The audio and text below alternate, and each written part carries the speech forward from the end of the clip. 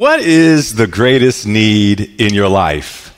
And if someone was able to bring a solution to your greatest need in your life, would you want it?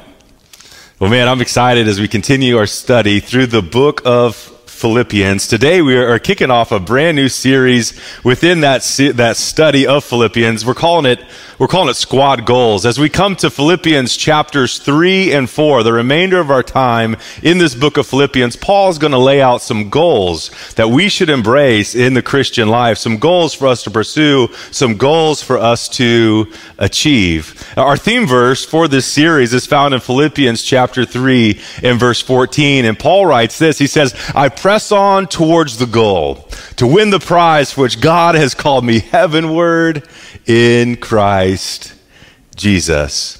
Today we're going to study another prolific passage, a study in one of the most profound texts in all of Scripture. As we come to Philippians chapter 3 and verses 1 through 11, Paul has some very, very potent words for us when it comes to attaining this goal of righteousness. And so let's look at it. I hope you have your Bible and maybe a notepad, some stuff to take notes on. This is going to be a little bit more of a technical type of message. So I think if you have your Bible handy, it will help you to keep track where we are and where we're going. And so we're just going to start by reading this entire section of Scripture, Philippians chapter 3, verses 1 through 11. Here we go. Here's what it says. It says, "Whatever happens, dear brothers and sisters, rejoice in the Lord. I never get tired of telling you these things, and I do it to safeguard your faith. Watch out for those dogs, those people who do evil, those mutilators who say you must be circumcised to be saved. For we who worship by the Spirit of God are the ones who are truly circumcised. We rely on what Christ has done for us. We put no confidence in human effort. Though I could have confidence in my own effort, if anyone could. Indeed, if others have reason for confidence in their own efforts, I have even more. I was circumcised when I was 8 days old. I'm a pure-blooded citizen of Israel, a true member of the tribe of Benjamin, a real Hebrew if ever there was one. I was a member of the Pharisees who demand the strictest obedience to Jewish law. I was so zealous that I harshly persecuted the church. And as to righteousness, I obeyed the law without fault. I once thought these things were valuable, but now I consider them worthless because of what Christ has done. Yes, everything else is worthless when compared with the infinite value of knowing Christ Jesus my Lord. For his sake, I have discarded everything else, counting it all garbage, so that I can gain Christ and become one with him. I no longer count on my own righteousness through obeying the law. Rather, I become righteous through faith in Christ. For God's way of making us right with himself depends on faith. I want to know Christ and experience the mighty power that raised him from the dead. I want to suffer with him, sharing in his death, so that one way or another I will experience the resurrection from the dead." This is God's word to us today. And so I hope you have your Bibles and keep track with us. As we begin, the first thing that Paul says, first thing he does to encourage the church, the goal that we set is found in Philippians chapter 3 and verse 1. And the first fill in the blank in your notes, if you're following along, is to make the choice to rejoice. Make the choice, rejoice. Again, Paul says this in Philippians chapter 3, verse 1. Check this out. He says, whatever happens, wherever things are going your way and things are great, wherever things are going the opposite of the way you think they should, whatever happens, my brothers and sisters, rejoice in the Lord. I never get tired of telling you these things, and it is a safeguard for your faith. It's very interesting. 16 times in these 4 short chapters, Paul would tell the church of Philippi, rejoice, find joy in this, walk from a posture of joy, rejoice in the Lord always. Again, here Paul says, rejoice in the Lord. 16 times. Why would he repeat himself so much? I think because Paul actually believes this. It's a safeguard for your faith. One way you safeguard your faith, one way you guard your heart is by making the choice to rejoice. Now, how can rejoicing be a safeguard for your faith? Well, a couple of things come to mind. The first is in Nehemiah 8:10. Nehemiah says this. He says, don't grieve. For the joy of the Lord is your strength. Listen, if you want to be strong in the Lord and the power of his might, it demands you and I to make a choice to walk in joy, a choice to continually rejoice. Job, a man who lost everything, lost his wealth, his kids died, lost everything that we would say is valuable in life. Job lost it. And now in Job 8:21, he says this, he will fill my mouth with laughter and my lips with shouts of joy. How could Job say that? Because while the world is falling around him, his world's falling apart all around him, Job knows this: God is still on the throne and God is doing a work in him. And in the Lord, there's always cause for rejoicing. As we head back to Philippians chapter 3, he says, whatever happens, even if you're in a situation like Job, where you lose your family, you lose your job, you lose everything that you've been building your life, even then, rejoice. He says, I never get tired of telling you these things. It's a safeguard for you. It'll help guard your heart. Listen, the enemy would love for you to become bitter. But the Bible says over and over again, rejoice. Over 150 times in the New Testament, the Bible says rejoice. Why is that so important? Because it's a safeguard for you. When you and I make the choice to rejoice, it protects us against attacks from the enemy. Look at this in Hebrews 12:15. He says this, see to it that no one misses the grace of God and that no bitter root grows up and to cause trouble and defile many. Make sure that you don't have bitterness in your heart. Make sure there's no bitter root that grows up, because it'll cause trouble for you.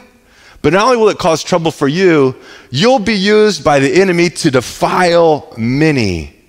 Because as you go around bitter, you go around murmuring, you go around complaining, it's going to take other people sideways, and your enemy loves that. But here's the deal. I've never seen somebody who makes a conscious choice to work at this, to strive for this, to be a person who makes the choice to rejoice, but still murmurs, still complains, still grumbles. It's like the opposite end of the spectrum. You just can't do it in the same breath.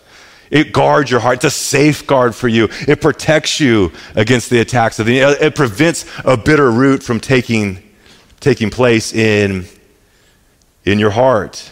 I mean, we could go on and on about making the choice to rejoice as a safeguard for you, but it's important for us just to take hold of that. We need to move on to some other things, but I would say this. One of my previous pastors, Judd Wilhite, he'd always make this statement. And I know making a choice to rejoice isn't an easy thing to do, but I think he simplified it and said it best. He said this. He said, if I want to change my choices, I need to change the voices.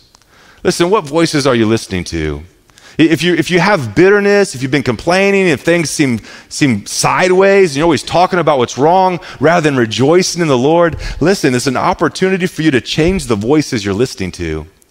Change your voices. Listen, focus on things that are right, things that are pure, things that are lovely, things that are admirable, things that are excellent, things that are worthy of praise. Paul says, think about those things. And as you think about those things, you surround yourself with people that speak life and aren't bitter, aren't speaking death. You change the voices, and then you change your choices. Listen, amplify God's voice in your life. Make the choice to rejoice. The choices you make, the words you say, reflect the voices you're listening to. Rejoicing in the Lord is a safeguard for you. Again, Paul says this in Philippians 3, verse 1, whatever happens, dear brothers and sisters, rejoice in the Lord. And then he says this, I never get tired of telling you these things, and I do it as a safeguard for you. But what are these things? I never get tired of telling you these things. What are these things he's talking about here? Well, people think either one of two things. One, they think he's telling them to rejoice again. He's already told them that. He tells them that 15 times, 16 times actually, in this one book. So that is a very strong possibility. Other scholars think he's setting up what he's about to teach them. He's about to teach them, how do you gain right standing with God? How do you live a righteous life? Paul would say, I never get tired of talking to you about righteousness. I never get tired of talking to you about these things because it'll help guard your faith. You know, good pastoring isn't always about telling people new things. Paul knew that. He says, I've said it before, I'm going to say it again. Good pastoring is about helping people grasp spiritual principles and spiritual practices that shape our life. And that's what Paul is about to unpack here. Samuel Johnson said people need to be reminded more often than they need to be instructed. And so the message today will be for some new instruction, for others will be a fresh reminder, but for all of us is essential to our faith. It was Martin Luther who would preach about justification by grace through faith.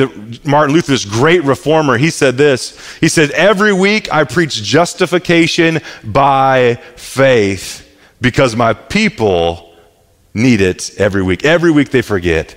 Every week I preach justification by faith to my people because every week we just forget it, don't we?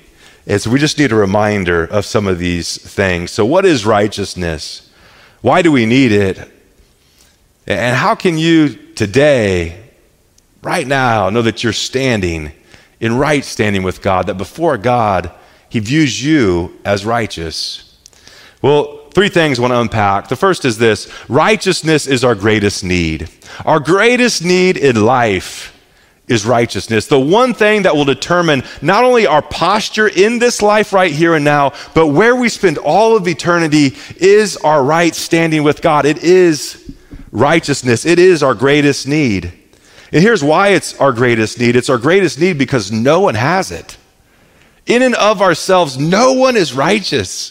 No one has right standing with God in and of themselves. Paul would write this to the Romans in chapter 3 and verse 10. He says, no, there's no one righteous, like not even one person. No one in and of themselves has right standing with God. He would write this in Romans 3:23. All of us, for all have sinned and fall short of God's glory, of the glory of God. Righteousness is one of the most important concepts of the Bible. And so what is righteousness? Here it is. Righteousness is simply put, right standing with God. Whenever you're living in righteousness, you're living in right standing with God. And it is our greatest need. Righteousness is actually a judicial term, a legal term. Biblically speaking, righteousness is the result that God, the just judge, renders over an individual's life. And when God renders a verdict of righteousness over an individual's life, he's saying that they are innocent, they are faultless, they are blameless, they are guiltless. When someone puts their faith in Christ, two miraculous, supernatural things happen in that individual's life. Before the courts of heaven, two things happen. One, they are justified. When an individual, when you and I, we put our faith in Jesus, we say, God, here's my life, I give it to you. We surrender our life to him. We put our faith in Christ. In that moment, they're justified. It's a theological term with judicial implications. It means your sins, your mistakes are gone. Your condemnation removed. The Bible says this in Psalms 103. He has removed our sin. That's what separates us. That's what hinders us. That's what condemns us, our sin, our mistakes. Now being justified means he's removed our sins and transgressions as far as the east is from the west. Like that is justified. Romans 5:9 says this: since we have been justified, a verdict's been rendered over our life. God has declared a verdict. We've been justified. How? By his blood. How much more shall we be saved from God's wrath through him. Justification, it takes place when you and I, we put our faith in Christ. Second thing that takes place in that moment is that whenever someone, right now in this online service, at some point in your life or some point in your future, you put your faith in Christ, here's what happens. They are declared legally righteous by a just and merciful God. That means in that very moment, they're declared innocent, blameless, guiltless, faultless. I love that old hymn, dressed in his righteousness alone, faultless to stand before the throne. That takes place when we put our faith in Jesus. You might say, well, wait, on one hand, there's no one righteous, not even one. All of us have sinned. We fall short of God's standards. Then how can God be a just judge and all of a sudden let people off the hook? How's that possible? And that's actually a really good question. In order for God to be a just judge, he must punish sin. Sin must be punished. If someone committed a heinous crime against your family or against you, and that individual went before a judge and the judge said, hey, you know what? What you did is worthy of death penalty. What you did is a serious crime. But because I'm so good, because I'm so great, I'll just let you go. That wouldn't be a good judge, would it? That wouldn't be a just judge. We would say, no, judge, justice needs to be served.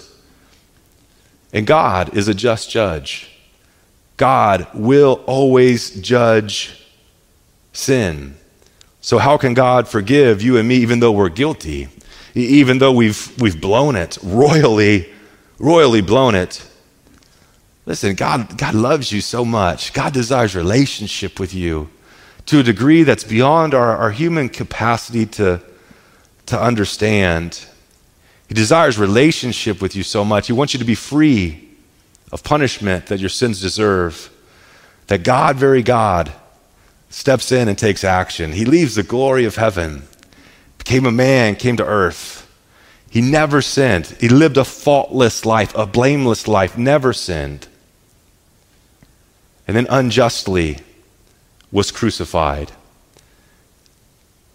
In that moment of his execution, here's the heart of Christianity. Here's the root of our faith. In that moment, God poured out his holy, righteous, eternal wrath that you deserve. He takes the penalty that you and I owe. He takes the punishment for your guilt and your shame, and he places it on his son, Jesus, who never sinned. And in that moment, as Jesus is suffering on the cross, as he's gasping for air with every breath, as he's nailed, he's suffering. Why? Because your sin required it. My sin demands it. The punishment that brought us peace was laid on him. And by his wounds, by his sufferings, we are made whole. That's the heart of Christianity. God poured out his eternal righteous wrath on him, the one and only Son, for the sins you and I committed. Here, check this out. 2 Corinthians 5, 20 through 21. He says, we speak for Christ when we plead, come back to God. How do we come back? What does that even look like? He says, check it out. This is news that's too great to really be able to communicate and articulate fully. He says, for God made Christ, who never sinned, to be an offering for our sins, to pay the punishment for our sin. In that moment, God takes your guilt, your shame, your sin, and he laid it on him. And now Jesus, as he hangs on the cross, is an offering for our sin. He pays the fine for your sin. He takes the punishment so that we could be made right with God. How? Through Christ. That's the good news. That's cause for rejoice. God made Christ, who never sinned, to be our sin offering. And when you and I, we put our faith in Jesus, he now declares you innocent. He now declares you blameless. He now declares you faultless, not because you deserve it, but because Jesus has already paid your fine. Jesus has already paid the consequences, the penalty of your sin. Listen, the enemy wants you to wallow in shame and regret. Whenever you make a mistake, he wants you to feel like you're this small. He wants to keep you beat up and pushed down. Sometimes you just need to remind yourself. Sometimes you need to remind your adversary of your soul. No, my sin has already been dealt with. It's been nailed to the cross, and I don't have to carry that burden anymore. You get back up. You rise up because of what Christ has done for you. Remind yourself of that reality often. Colossians 2:14 says this, He canceled the record of charges against us. Here's what you need to know. If you're not a follower of Jesus, you just need to know this. There is a record against you, a legal documentation of every sin you've ever committed. Before a holy and just judge, one day you'll give an account for your life, and there'll be no more excuses for you. You might be able to pull the wool over some other people's eyes. You might be able to fool some people around you. You might be able to fool your spouse, but you need to know this. The courts of heaven have a record. As followers of Christ, there was once a record over your life. And Paul says, can you believe this? Can you imagine this? The God of creation stepped out of eternity, came into time. He pays the penalty for your sin and mine. And in doing so, he canceled the record. He erased the documentation. He erased the ledger against you. He took away it. How did he do it? It was nailed to the cross. He takes your sin that you committed. He laid it on his son Jesus. And in that moment of his execution, he executed the record against you. It's been nailed to the cross. There's a ledger, though. And that's important for us to know. If you're a follower of Jesus, we rejoice today because the record's erased. If you're not yet a follower of Jesus, you need to know there's a document with your name on it, and it has everything you've ever done.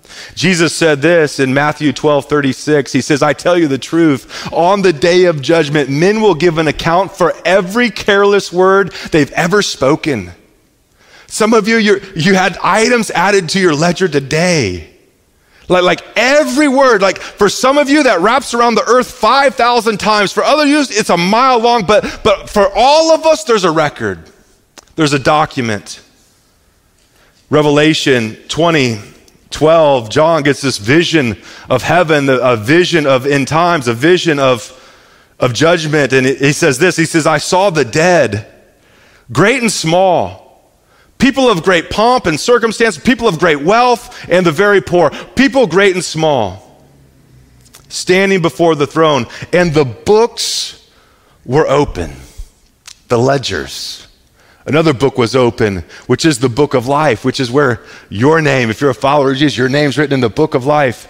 But there's other books there. It says the dead were judged. What are they judged by? They're judged according to what they had done, as was recorded in the books. Everything you've done, every sin you've ever committed, every time you violated God's standard, every time you had a wrong thought, every time you did a wrong action, every time you said a wrong word, it's documented. There's evidence. No one will be sentenced to hell and be shocked about it. The books will be open. Painful reminders of our past will be present. If you don't know Jesus, you'll pay the penalty for your sin. And God has done everything he can, so that will not be your reality. Somehow he's led you to this online service so you can hear something like this, so that today you can turn to God, you can experience his forgiveness, you can experience his righteousness, you can have right standing with God. How? Because of everything Jesus did. But if you choose to pay your own fine, this will be your reality. There'll be documents. You'll have no excuses. There's record of it. Back to Colossians 2:14. But Paul, he knows this reality. He knows that righteousness is available. It's not contingent on what he's done or what he hasn't done. He finds joy here. He's able to rejoice in everything. No matter what happens, this anchor still holds. He's canceled the record of charges against us. He took it away, nailing it to the cross. The greatest need that you and I have is righteousness. And righteousness is available, but it's available only through Christ. Secondly, righteousness is our greatest problem. Righteousness is our greatest need, but second thing is righteousness is our greatest It's our greatest problem. Most people fall in one of two areas. Most people don't know what true righteousness is or how to get it. Or the second area is that they just think they're good enough. And many of us, we've had conversations. I've had conversations with people, and inevitably, like, it'll come up like, what do you do? I'm a pastor. And they're like, oh, well, that's great. Well, I'm not a religious person. I'm like, well, I'm not a religious person either. Matter of fact, I think God hates religion. And so I'm glad you're not a religious person, because I'm not either. And they look at me like, kind of puzzled. And that either leads to one, a really great conversation, or two, like a lot of sympathy towards me, because they're like, you're a pastor and you're about to lose your job, bro. But I don't think God's real big on religion either. But whenever I talk to people about things of faith, and if it ever comes to the point where it's like, well, how do you think it's going to go for you? Like when you die, do you think you'll go to heaven? Inevitably, the response is, yeah, I think I'll go to heaven because I'm a good person. And everyone has their own list of standards. And they'll begin to unpack like what their list is. Like, I think I'll go to heaven because I'm a hard worker. I think I go to heaven because I do my best. I care for my family.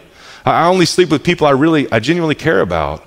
And everyone has their list, and everyone's list looks a little bit different. And the thing is that the Apostle Paul had his list too, that he tried to fulfill.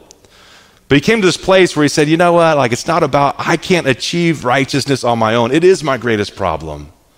And so I have to come to this place where I put my faith in something beyond myself to solve my greatest problem. Here's what Paul would say in Philippians chapter 3 and verse 2.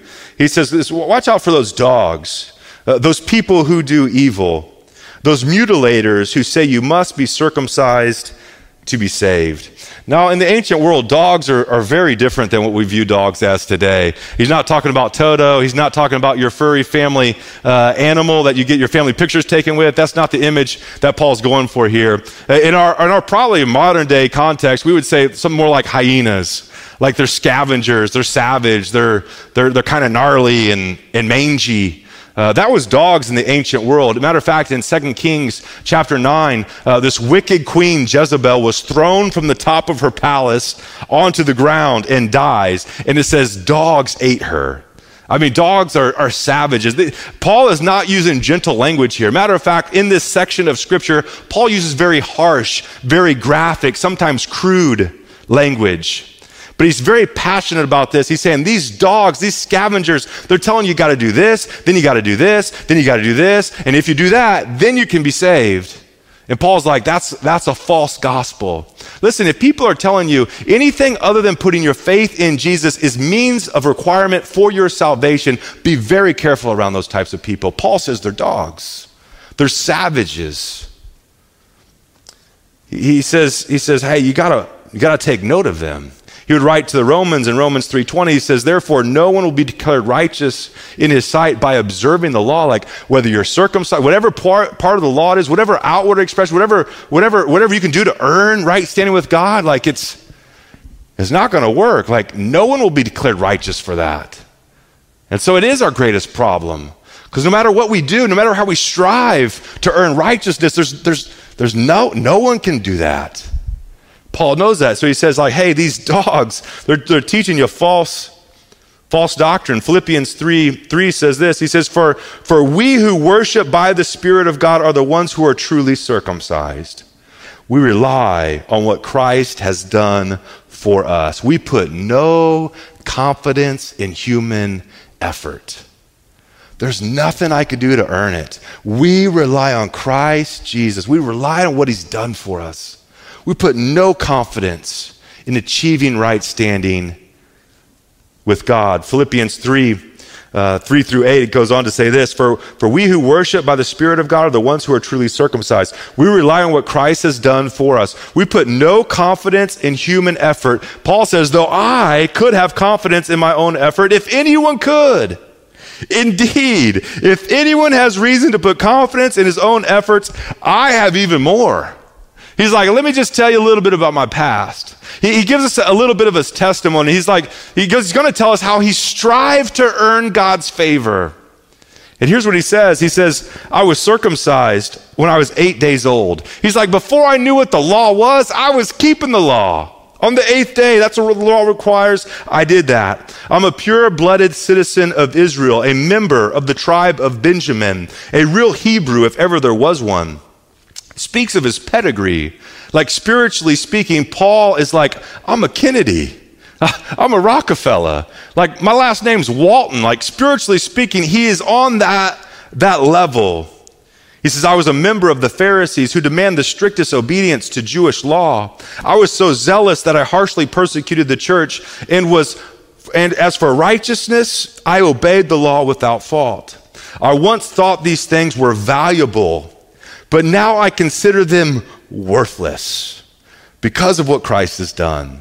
Yes, everything else is worthless compared with the infinite value of knowing Christ Jesus, my Lord. The infinite value of knowing Christ Jesus, my Lord. For his sake, I have discarded everything else. He's saying, I've stopped trying to earn my way to God. There's infinite value in knowing Christ, not just knowing who he is, but embracing what he's done. He says, for his sake, I've discarded everything else, counting it as garbage so that I could gain Christ. This is an interesting word in the Greek. It's the Greek word skubalon.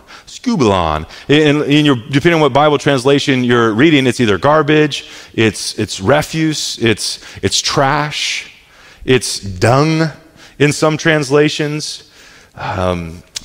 It's the literal translation here would be skubalon. The literal translation of human excrement. Like he's saying, I was trying to do it, but I now consider it as human excrement. And I'm just flushing that stuff away. I'm not trying to earn right standing anymore. Check it out. Before Paul was a Christian, he believed that if he kept enough of the rules, if he was a good enough person, he could earn right standing with God. Paul believed that because of his actions, because of everything that he's just laid out, he's like, I thought I would go to heaven one day. But now I'm setting aside all my human effort. As a matter of fact, I consider it human excrement. It's garbage. It's worthless to me for the sake of knowing Christ. Listen, righteousness is our greatest problem because Paul is saying his efforts to earn righteousness with God was kind of like dung. It was like human excrement. Let me put it this way. On the day you stand before God and God said, hey, why should I let you into heaven? And if you say, because I was a good person, like I went to church sometimes, like, man, sometimes I even gave my money, like I tried to serve from time to time when I could, like I was a good person, like I did these things. That's like taking human excrement, putting it in a box, working to wrap it in a beautiful bow. And when on the day of judgment, you stand before a holy and just God, and he's like, why shall I let you into heaven? And you'd be like, because I got you a gift. And you're probably thinking, that's disgusting. And that's Paul's point. He's saying for us to try to earn right standing with God, it's like, it blows our mind. Like, why would we even try to, like, we can't do that. Like it's beyond reach. He's saying, if anyone could, I could have, but even I couldn't. So now I consider it as garbage. I consider it as dung. Righteousness is our greatest problem because we can't earn it. Isaiah 64:6, Isaiah writes this. He says, all of us are infected and impure with sin. When we display our righteous deeds, they are nothing but filthy rags. This is very graphic language here. In the Hebrew, filthy rags, it literally translates to menstrual cloths. He's saying, like, when we try to do our best, it's like the worst stuff that comes out of us. Paul's saying, I was trying to earn right standing with God. I was doing my best. But man, it was like human excrement. Isaiah says it's like menstrual cloths, all to highlight this fact that righteousness is our greatest problem. Because on our best day, it's filthy rags. On our best day, it's worthless. And if Paul, by all accounts, who lived a very clean life, if it didn't work for him, what about us? What about you? I mean, what about those who don't have that pedigree Paul had? What about those who don't have the training Paul had? What about those who didn't follow the law like Paul did? What about us? who've really blown it. Well, righteousness is our greatest need. Righteousness is our greatest problem. But the good news is righteousness is the greatest gift, and it's available to you and me today. Paul would write this in Philippians 3, 8 through 9. He says, yes, everything else is worthless compared with the infinite value of knowing Christ Jesus my Lord. For his sake, I have discarded everything else, counted it all as garbage, so that I could gain Christ and become one with him. Paul says, I'm setting aside my human effort to take hold of Christ, to become one with him. How do we receive that gift? How do we receive that gift that does require righteousness? He says this in verse 9, I no longer count on my own righteousness through obeying the law. Rather, I become righteous through faith in Christ. For God's way of making us right with himself depends on faith. It's all right there. It all depends on faith. We don't become righteous by our own efforts. We become righteous by putting our faith in Jesus. And in that moment, just as God took your sin and laid it on Jesus on the cross, when you put your faith in Jesus, God takes Christ's righteousness, Christ's purity, Christ's faultlessness, and he places it on you. So that's why the Bible can say that now you stand before a holy God as righteous, blameless, pure, faultless. We stand before the throne. How? Through faith in Christ. It's not a human effort. It all depends on faith. That's the gospel, friends. That's why we have hope. That's why we can rejoice in the midst of suffering. That's why we can celebrate no matter what's happened in your life this week, because God has given you the greatest gift any human has ever heard of. In closing, I want to talk to two groups of people. The first is those of you watching this online experience and you're followers of Jesus, but perhaps you've slipped back into trying to earn right standing with God.